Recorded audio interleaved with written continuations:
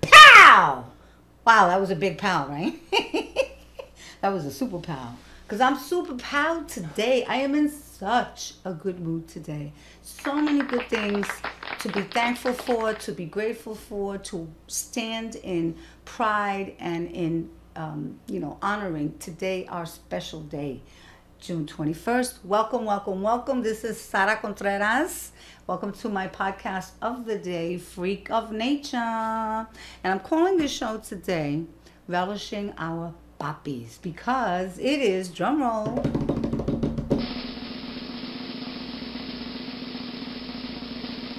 I like mine, it was shorter, Father's Day. Happy Father's Day. It is so much fun to be celebrating our first Father's Day since the lockdown. This is like first of everything's since the lockdown. And the idea is that with all the turmoil and with all of the stuff that is going on that does bring a little strife to our lives, we have to remember all of the good that is overwhelmingly what we experience. I am one of those people. I do believe people are good, life is wonderful, and yeah, we have some bumps along the way, but overall, I'm in a great mood today. Thank you. I had a lot of really great feedback from last week's podcast. I was super, super excited to see some of the comments that I got. It was a controversial topic. I know that it was. And I really went out on a limb because I have been one of these sort of guarded comedians that doesn't like to step into certain areas because it might be too controversial. But guess what? All gloves are off now. I'm done with all that nonsense trying to self-censor and self-politically correctify myself. Exactly. Charge, because Sara Contreras is just going to say what's in Sara Contreras' mind, and whoever don't like it can kiss Sara Contreras'. So the point is, it was a controversial topic last week, and it was difficult because I have friends who have a lot of police officers in their family, and it does create a lot of tension in an otherwise non-tense situation. So, it causes people to talk a lot, and that's good.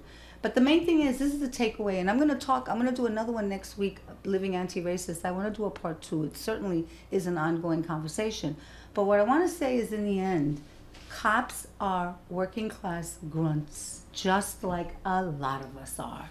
And in the end, we all want the same things. We want a home, and we want safety for our children and great schools, and we want a safe environment. We want the same things. So unfortunately, because of the crappy system that we live in, we get pitted against each other as well. So it's just another one of those keep people separated, and as long as you can keep the enemies among themselves, they're not going to focus their energy where it needs to go, which is, we'll talk about it next week. But anyway, happy Father's Day! I'm excited. I wanted to actually do a little bit of history on Father's Day because I love studying history. I'm a very intellectually curious person. I will always look stuff up. So I found out today that the first Father's Day was actually acknowledged in 1910 in Washington, not D.C., Washington State. Where we have like the Chaz area. That's now the CHOP. It went from Capitol Hill.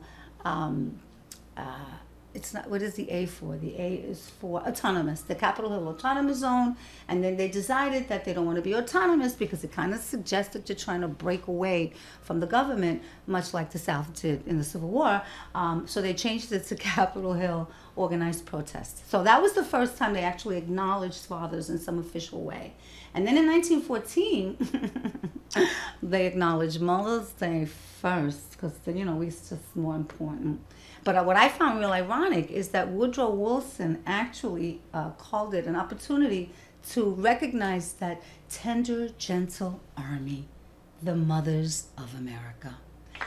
Tender and gentle. Clearly, our Latina moms had not landed on the shores yet. Because really, tender and gentle, let me tell you something. My mother was not tender and gentle. So, and neither was my dad. But anyway, the point is, this was in 1914. And then in 72, finally, 58 years later, Richard Nixon, of all people, Tricky Dick, recognized Father's Day in 1972 as a national holiday. Ta-da! But here's the best part. Did you know this, honey? In the 20s and 30s, they actually tried to organize it and make it a Parents' Day. so that this way, it kind of so just appreciate both of them at the same time. But let's face it, there's more money to be made if you have two separate holidays. I read that on average, Americans spend $1 billion a year on gifts for Mother's and Father's Day. So there you go. Now we know why they do it. So on this special day, I want to give my special shouts out. Is it shouts out or shout outs? Shout outs. Starting with my boo. That first papi. Because there's papi who's your daddy, and then there's papi who's your daddy. So I'm talking about my dad. Yeah, exactly. I hope you like your Father's Day gift. My papi, Alexis Miranda, who I think is probably one of the top maybe two dads that I have ever known. Not because we're in love, but the way he is with his children. He has two beautiful daughters. It's just a revelation. I remember when we first started dating, I used to watch him, and he would literally watch videos of his girls playing sports from when they were kids. And I remember back then when we first started, like, oh, it's kind of weird. Like, I don't do that.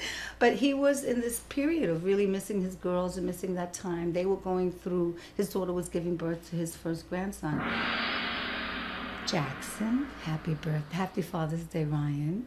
So this was something that was a bit of a marvel. But more importantly, he was a marvelous father to his own children.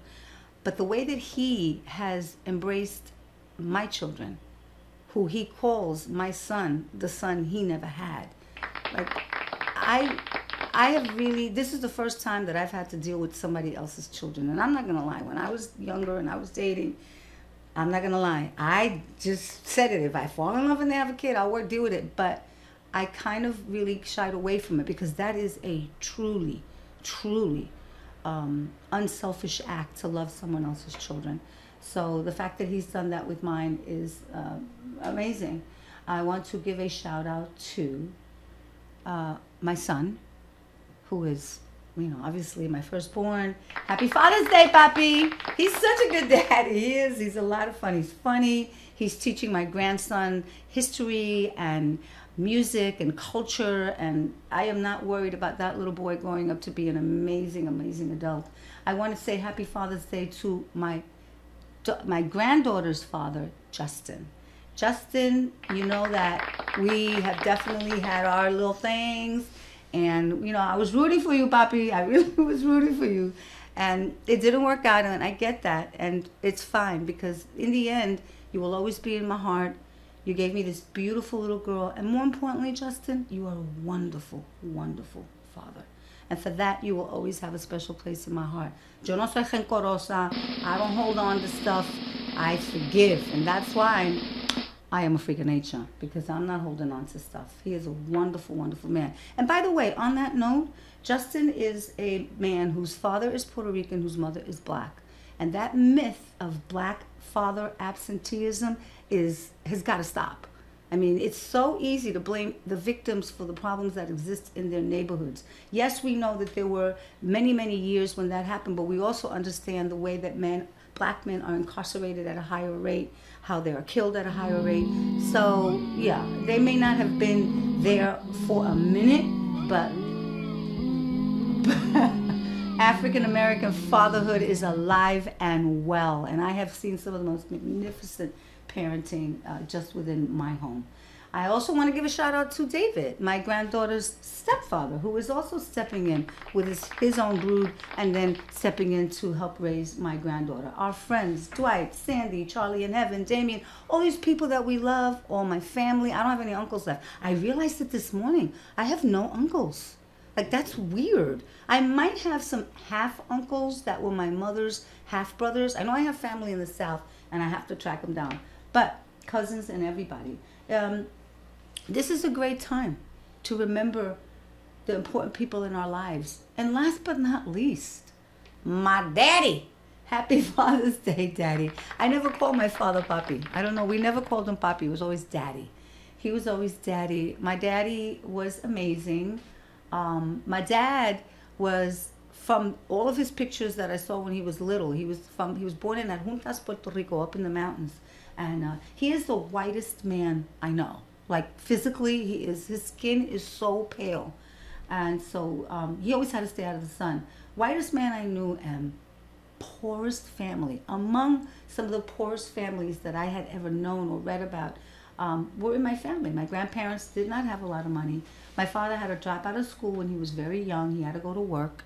And he was part of that exodus that came to New York in the early 50s. So, here's my father, light-skinned, little Puerto Rican from Puerto Rico, looking like a young Frank Sinatra. I wish I had the pictures. Very, very young Frank Sinatra. And he was a bit of a cad. He was short. My father's all of 5'4", and he might have been the tallest one in his family. But he was, sharp. He was confident and learning his English. And he sees this dark-skinned trigueñita walking down the block, and my mother just stopped everybody short that day. They were playing stickball. I love the story. They were playing stickball on Moore Street, which is where I was born, in Bushwick. And he sees this trigueñita, and he was like, yo. And that was what started the whole thing. But the scandal was that my mother, not only was she dark-skinned, but she had 2 kids. And I mean, she may have still been married. Bochinche! She was a bit of a cad herself. So, instant family. My dad falls in love with this woman who now has a 5 and a 6-year-old child. He worked in trophy factories. He worked in New York. He worked in Queens. I believe he even worked in Jersey for a little while. We moved to the projects. We grew up. I think I talked about all that. My dad was a very proud man. Both my parents were like that. My father used to work in some factory. He broke his arm playing softball. He was always a part of some softball league growing up, some Puerto Rican softball league.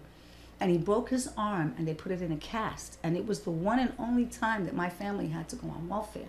My father was a very proud man. He always worked. My mom was home with us till we were about 5 or 6 years old.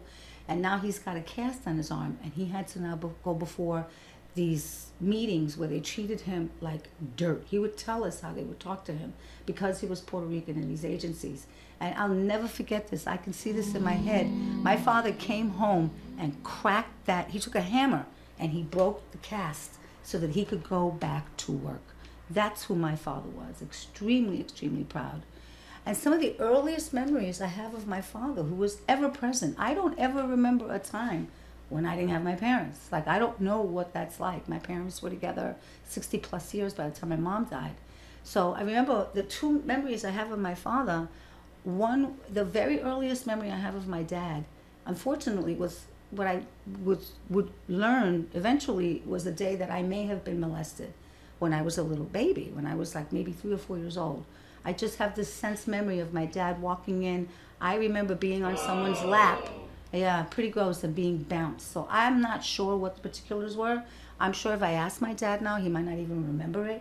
But that was something that had happened, and I know who the person was. I remember that, and I remember the day that John F. Kennedy got shot. Yo, I'm old. Coño, yo me estoy poniendo vieja. I remember that my father was carrying me, and people were crying in the streets.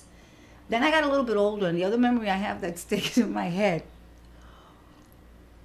my parents never liked confrontation. They could never actually be in your face like, yes, you did that. And I was mostly a really, really good kid growing up. I had, really good grades. I was hardworking. But that day, I had already found weed. And my father came home. We were smoking weed with Elizabeth Pacheco. I'll never forget this. Elizabeth Pacheco lived up on the 14th floor. We lived on the 13th floor, one of the upper floors. And we were smoking weed in the bathroom. And if anybody knows the projects, there's a long corridor in the bigger apartments, and then the bathrooms are off that. So I hear him opening the door, like, oh, damn. So I'm 13, 14 years old, and my girlfriend says, throw it in the toilet. It'll flush. Well, if anybody knows, that doesn't work because the paper breaks up, and now you have all these crumbles of weed everywhere in the water. And we're trying to flush, My father's banging on the door. We're trying to flush. Oh, God, he's going to beat us up. And my father definitely wouldn't beat, but he took that belt, and it was no joke. Zorro, we called him, because he had some punteria with that belt. So what does he do? We open up the door, and we're waiting for my father to go at it. And he looks at us, and it's me and my sister Bibi and Elizabeth, and he looks at us, and then he goes, you! This is all your fault! And we're like, okay. He's like, get out! Get out! And we're sitting there going, oh, all right, it's not our fault. I can work with this. So Elizabeth left, and we didn't get in any trouble that day. My father, when she left, he was like, I know that this not, you don't do this. You're a good girl. And I was like, okay, well, I'm not going to argue with that. I'm not going to argue. Poor Elizabeth, but she took one for the team.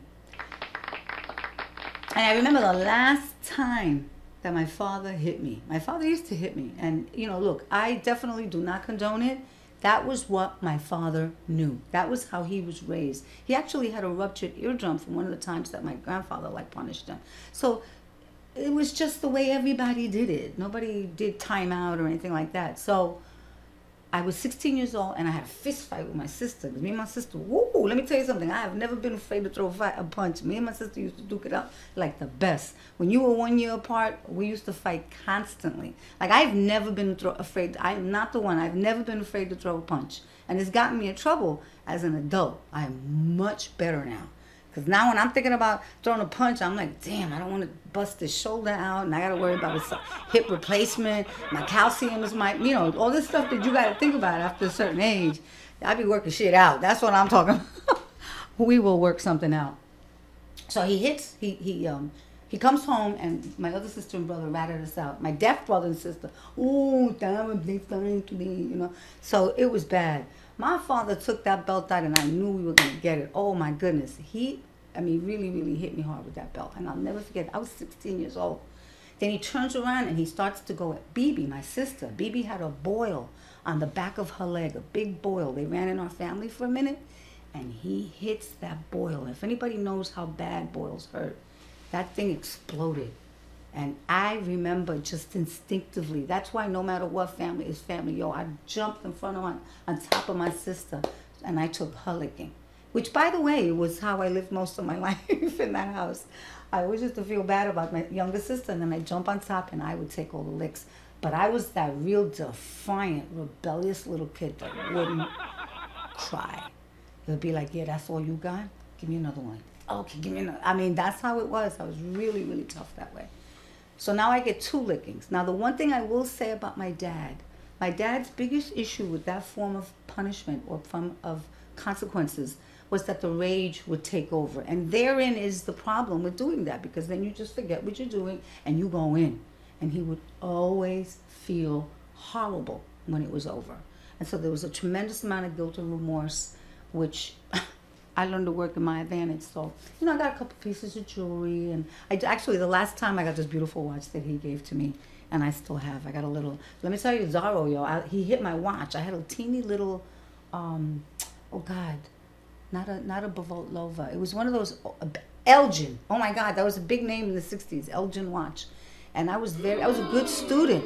So I was always getting watches and TVs, and if my brother didn't steal it, I was maybe able to hold on to it for a little while. So that, I remember he hit it with the belt, and to this day, I can see the coils flying in the air from inside the watch. So the next day, he bought me another watch, and he would always bring me knishes from Mr. Hilton on the corner of Lafayette or one of those side streets in Bed-Stuy off of Lewis. There used to be a place called Mr. Hilton's right across from the church. It was DeKalb. I believe it was like Lafayette, Kosciuszko, something like that. And then this street was Lewis. And there was a big, beautiful church there. My mother used to work there as an aide as well. So he went from, you know, breaking his arm and getting it back on track so he could go back to work. And then he worked for MTA. My dad was a transit worker. When he retired, he ended up retiring from the MTA.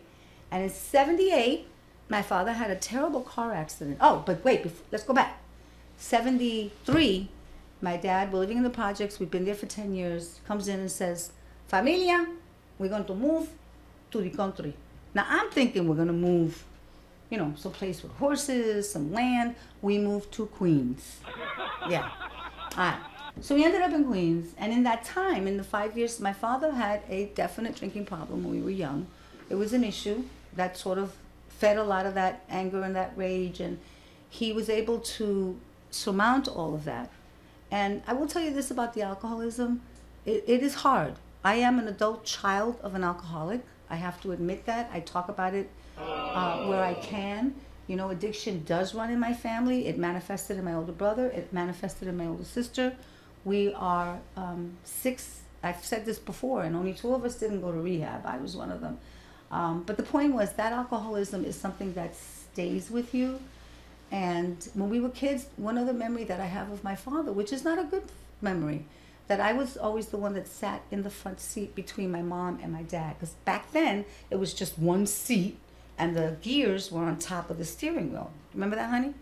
And so there was nothing in between. So it was my dad, me, and then my mother, my father driving, and then my three other younger brothers and sisters were in the back.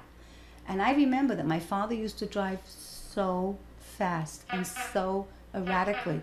And every once in a while, he would fall asleep at the wheel.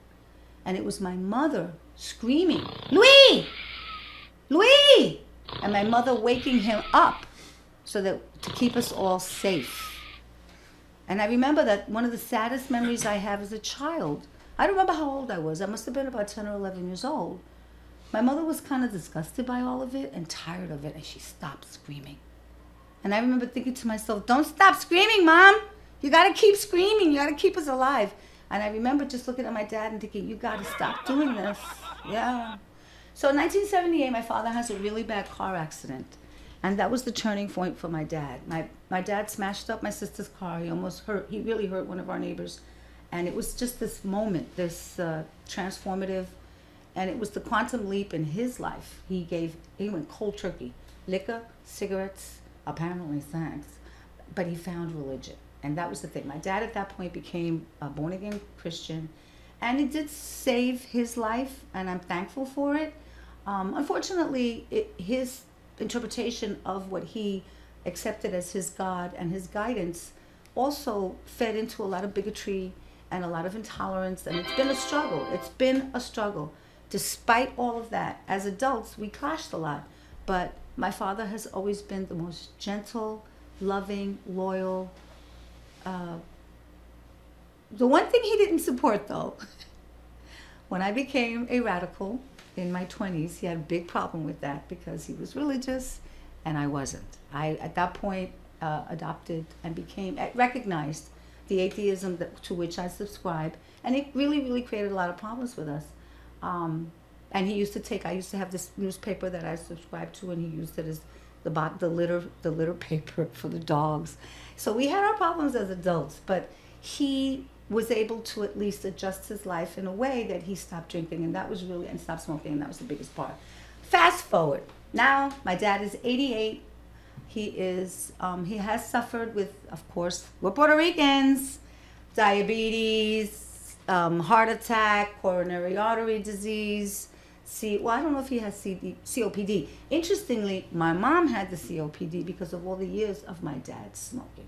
So that's how it works. But, yeah, the one thing I have to give my dad a lot of credit for, which I was thankful for when my mom passed away, he had bought a mausoleum at Woodlawn Cemetery before, a pre-construction mausoleum. And I was very critical. Oh, it was so much money, $15,000. But when we showed up the day of my mother's funeral, oh my goodness, it's beautiful. And I'm bringing this up because as soon as when my mom died, you really do start to recognize your own mortality. And now my dad is still with me. So I want some applause for this. I am so lucky to have my father still. And I am so grateful for that. I don't know a lot of people my age that could say that or younger. And it's sad because that is such an important part of who we were. The first man I loved, I remember pretending I was his girlfriend when I was about 13, 14. I definitely had, what's the complex? Is it Odessa? It's Oedipus and Ophelia? I don't remember now. I should have looked it up. My father has recently been diagnosed with dementia. So that definitely makes you start to look at yourself, and you have to remember something, mi gente. This is super important, especially as Black and Latinos. We do have the highest rates of diabetes and blood disease and heart disease and so on and so forth. So we have to be aware of that and break those cycles of eating and being sedentary. It is in our blood. I actually had to go for a cardiological examination. I couldn't believe it. I said, "What are you talking about? High cholesterol? Are you nuts?" I'm like, I've run 3 New York City marathons. I don't eat meat. I haven't eaten meat since 1978. I barely eat chips. I my one weakness is Tootsie Pops. Everybody who knows me knows that. And peanut butter. But I'm like one of these people that sits with a barrel of ice cream. You know, I eat egg whites. Are you kidding me? And you know what he said to me? He said, you are a healthy woman. You are a freak of nature who has terrible genetics. You have a terrible family history. So on this day of Father's Day, take a look at your family history. Ask yourself, are there things that I have to be mindful of because this is what I have been handed to with my genetic history? You know, you have to be aware of that. You know what the doctor said to me? Oh, you did all these great things? Imagine if you hadn't. And that stuck to me. I was like, you know what? He's absolutely right. And as freaks of nature and the next generation, my daughter's generation, but particularly ours, as freaks of nature, us who are in 55 to 70, right? That 15-year, we're still here, man. We're not going anywhere. We have so much to contribute still. I have so many wonderful things that are happening in my life right now that I wouldn't have been able to tell you, oh yeah, this is all going to happen to me after I'm in my 60s. Are you kidding me? We're not done. So on this Father's Day, look at your family history. Look at your dad's history. Ask yourself, do I want to take 18 pills a day when I'm in my 80s? Do I want to take 10 pills a day when I'm in my 70s? Do I want to take 6 pills a day when I'm in my 60s? These are the things that as a freak of nature, you can control. Remember, I said that in freak of nature, you are the one that has to relish your life, the value that your life has. And to honor your father, to honor your mother, to honor everyone who came before, we have to make promises about making ourselves the best going into the next generation. That's the gift I give my kids, that I gave my children, and hopefully they will give their children, and we can break this insidious cycle of heart disease and problems that does exist in our community. So that is basically it. I just wanted to keep it short and sweet this week. Happy Father's Day to everybody in this beautiful, beautiful world. Keep the fight, keep the struggle, and honey, relish your papis. Relish your papis. Next week, I'm going to definitely go back to my anti-racism discussion, living anti-racist. Still a lot of stuff that's going on, clearly. And to the people that bought all those TikTok tickets to the rally yesterday.